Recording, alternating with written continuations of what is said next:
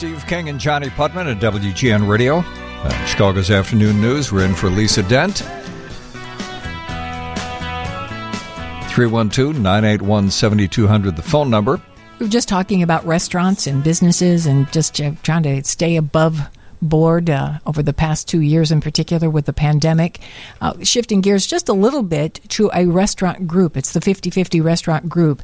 And one of the two founders of the 50/50 Restaurant Group is with us on the line. And for a particular reason, Scott Weiner joins us to talk about something that, Scott, good afternoon. Thanks for joining us. I got to tell you how confused we were about talking with you this afternoon. Oh, thanks so much. It's an honor to be two legends of radio I get to talk to. Oh, thank you, Scott. I honestly was a little freaked out because I said, you mean we're going to talk about haunted radios? Restaurants? And you have to realize, Scott, when our producers brought this to us and they said, we're going to talk about ghost restaurants, our history goes back to Chicago's ghost hunter, Richard Crowe, who talked about restaurants that were haunted. But I've been in a few myself. But the ghost kitchens that we want to talk about, this is very serious business. Channel 9 did a big investigation on ghost kitchens, right, Scott? Yeah. And explain what a ghost kitchen is, because people may not know that these things actually exist. Well, the reality is that nobody really knows what a ghost kitchen is because the city, the state, there's still no true definition of what a ghost kitchen is. But, generally speaking, it's a manufacturing place where customers don't come in to actually sit down and dine. Right. So it's a place serving food that's not customer facing is what the general consensus of what a ghost kitchen is. So they're not then beholden to the county with the health regulations and rules, and some of those are incredibly strict. Is that correct? You know what? For the most part, they're really not beholden to anything.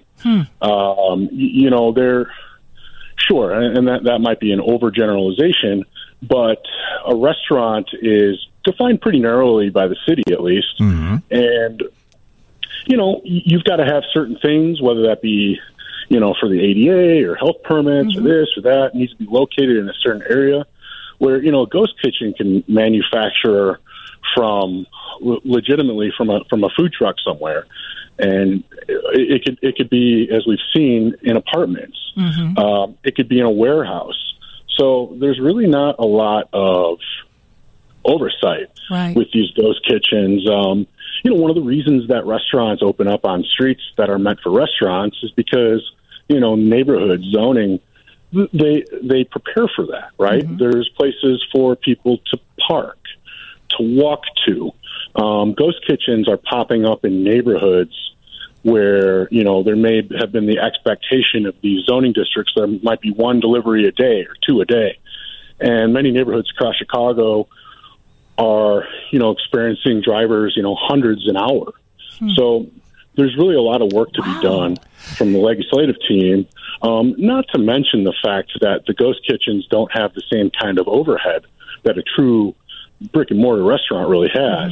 Isn't I'm going to make a weird comparison here, but is this kind of like the early days of Uber or Lyft compared with regulated taxi cab companies, where you've got these independents that are trying to provide the same service, but you're not sure that of the quality you're going to be getting, and there needs to be some regulation for them.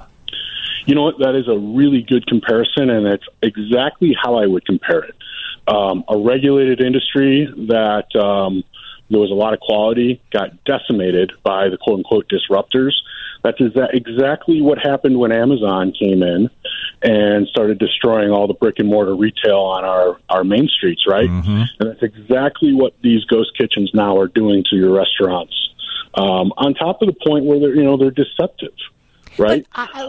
In all fairness, I've got to say, I don't think everyone is doing this knowing that they're doing something illegal, because I can say partly personal. I just mentioned that there was a time when we stopped working full time when I gave serious thought to baking gluten-free baked goods. And Johnny had been approached by some local places saying, if you would supply these, we would sell them. Well, it never crossed my mind that the only reason I didn't do it was it seemed like an awful lot of work, and I thought I was going to get in over my head. But honestly, in my heart of hearts, I did not think that I would be doing anything wrong, much less illegal. Well, and you know what? And you weren't going to do anything wrong, right? Because you also weren't going to be the one really making most of the money off of this.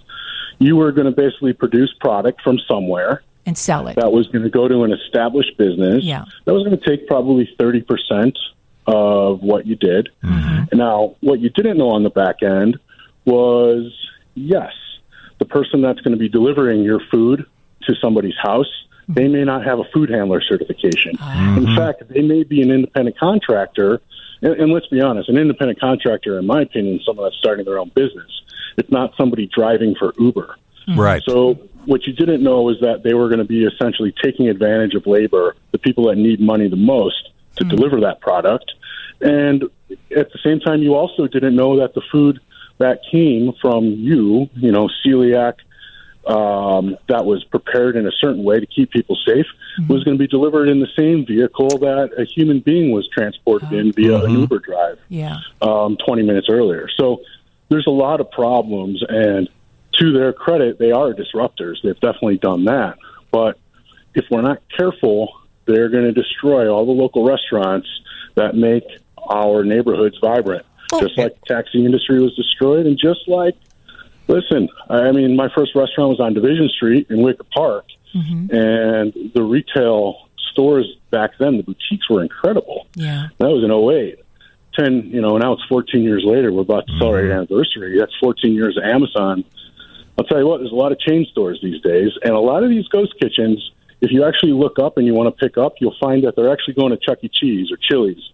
It's not necessarily supporting these local restaurants like you might think. So how do we deal with this? What can we do if this is such a big problem that really puts us in a position of possibly seeing the restaurant business forever changing if we don't do something now? So what does it require? And for all of the people who say, oh, but we're so overregulated, isn't this a specific case where some regulation is needed?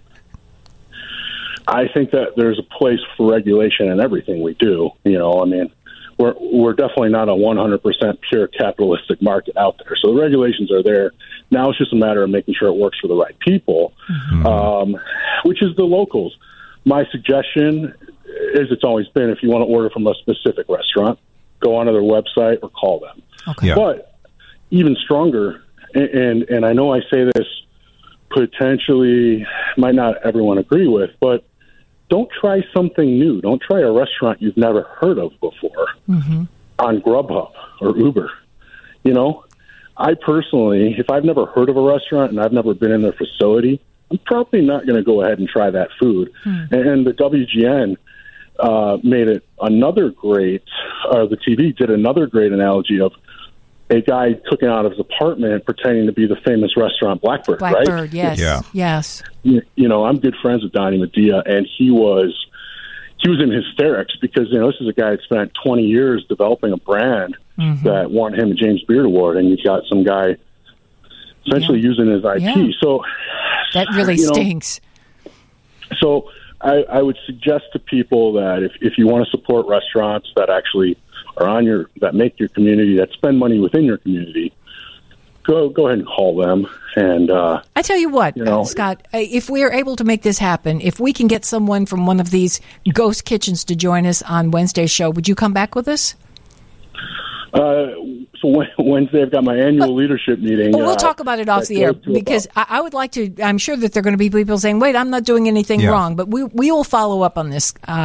So, Scott, I'm willing to go up on the air anytime, anytime where I'm not already scheduled to talk about this. You got anybody from the ghost kitchens, 100%. All right, we'll work with you. Thank you, Scott. Appreciate your time today. Scott.